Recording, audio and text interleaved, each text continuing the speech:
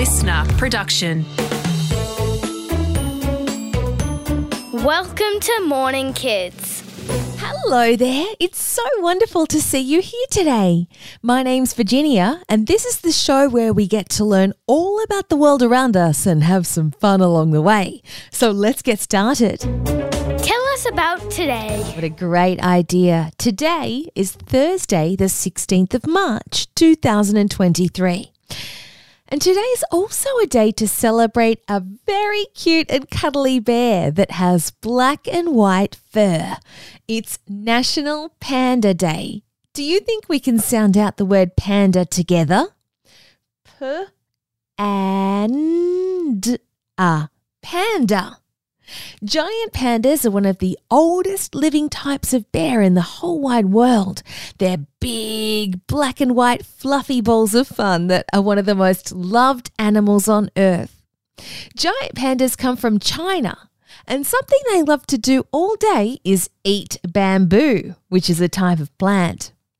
However, apart from celebrating these cute creatures, another reason we have National Panda Day is because these beautiful bears are now very rare and endangered, which means that there aren't many left of them in the wild. So National Panda Day is not just to show our love for the giant panda, but also to remind us that we need to protect these amazing animals so that we can enjoy their very cute black and white faces for a very long time to come. It's Travel Thursday. Yes, the day of the week where we get to travel somewhere amazing. So far on our Morning Kids road trip around Australia, we've been to New South Wales and Queensland and Victoria and Tasmania. Wow, we have done a lot of driving. So, are you ready to find out our next stop?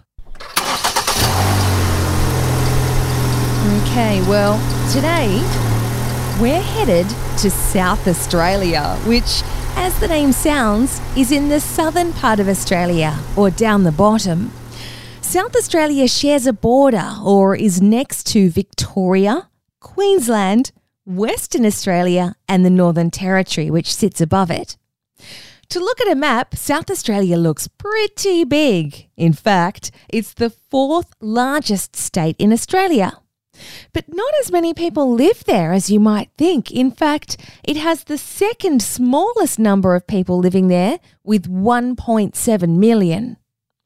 The capital city of South Australia is Adelaide, and Adelaide was named after Queen Adelaide of the United Kingdom. But as we know, the Aboriginal people who lived there long before had their own names for these areas, and the traditional owners of Adelaide are the Kaurna people.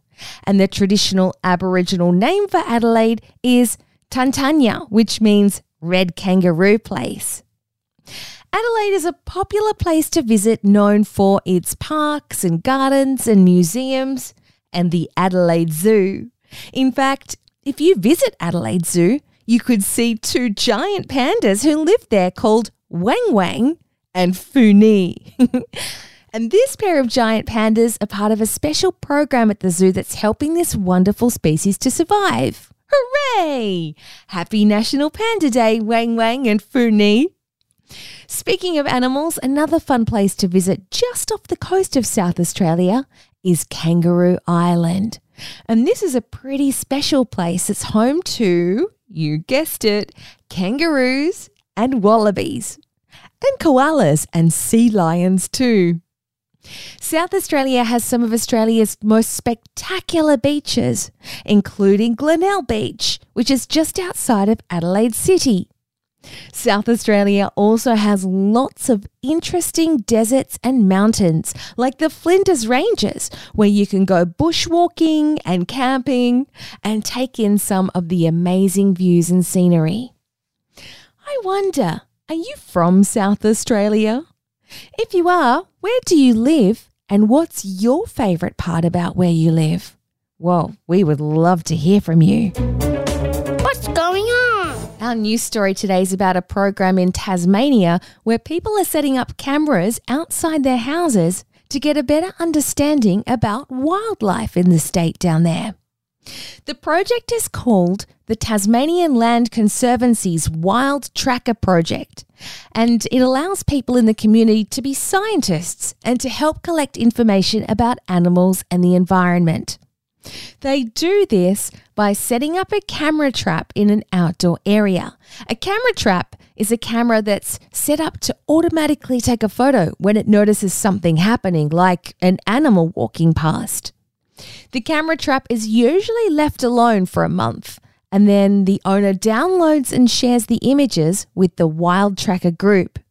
The Marshall family, who live in Tinderbox near Hobart, are taking part in the Wild Tracker project, and they're already learning so much about what the animals do living around them.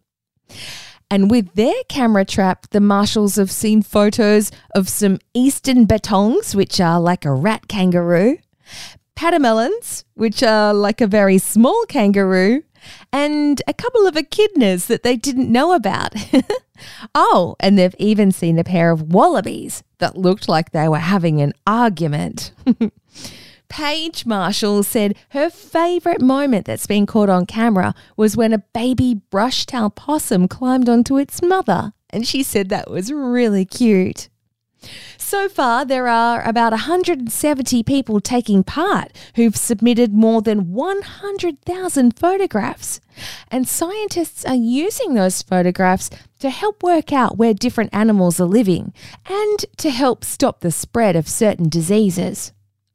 I wonder if any of our Tasmanian Morning Kids friends are taking part in the Wild Tracker program. And if you are, we'd love to hear what animals are in your backyard. You could ask your grown-up to help you to send us an email to morningkids@sca.com.au. Let's have some fun. Well, it's that time where I ask you some questions and you see what you can remember from today's program. Just for fun, of course. Question number 1. What is the capital city of South Australia?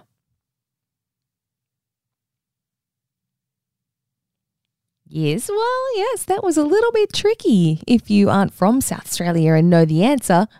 But the answer we're looking for is Adelaide. Or if you also said Tantanya, then that would have been correct too. That's the traditional Aboriginal name for Adelaide. And question number 2 today is, what type of trap are people setting up in the Wild Tracker project to collect information about wildlife in Tasmania? I know. That one was a bit tricky too, wasn't it? They're setting up a camera trap to take photos of wildlife so that they can see what animals are living on and around their properties. Did any of you get 2 out of 2 today? Because if you did, that was super duper listening.